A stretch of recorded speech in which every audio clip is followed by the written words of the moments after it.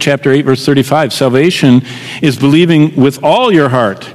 It's asking people to make sure.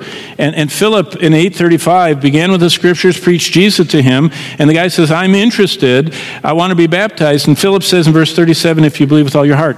Philip said, I want you to make sure that you know Jesus Christ before I will make you think that you know Jesus Christ. And salvation in chapter 9 is wanting Jesus as the Lord to obey. This is Paul's testimony. Look what it says in 9:1-6. Basically, in verse 4, he fell to the ground. He heard a voice saying to him, Saul, Saul, why are you persecuting me? That was the Lord speaking. And he said, who are you, Lord? And the Lord said, I am Jesus.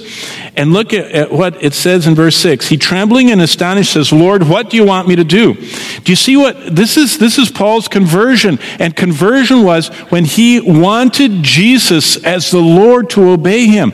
There are many people that they want salvation.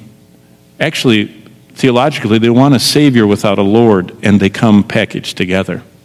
You can't get a Savior without a Lord in the Bible. Now, you can in pop religion, but that's why we have so many misfunctioning, dysfunctional, non-alive believers. They got some kind of a Savior, they thought, and they never realized that he was a Lord to obey.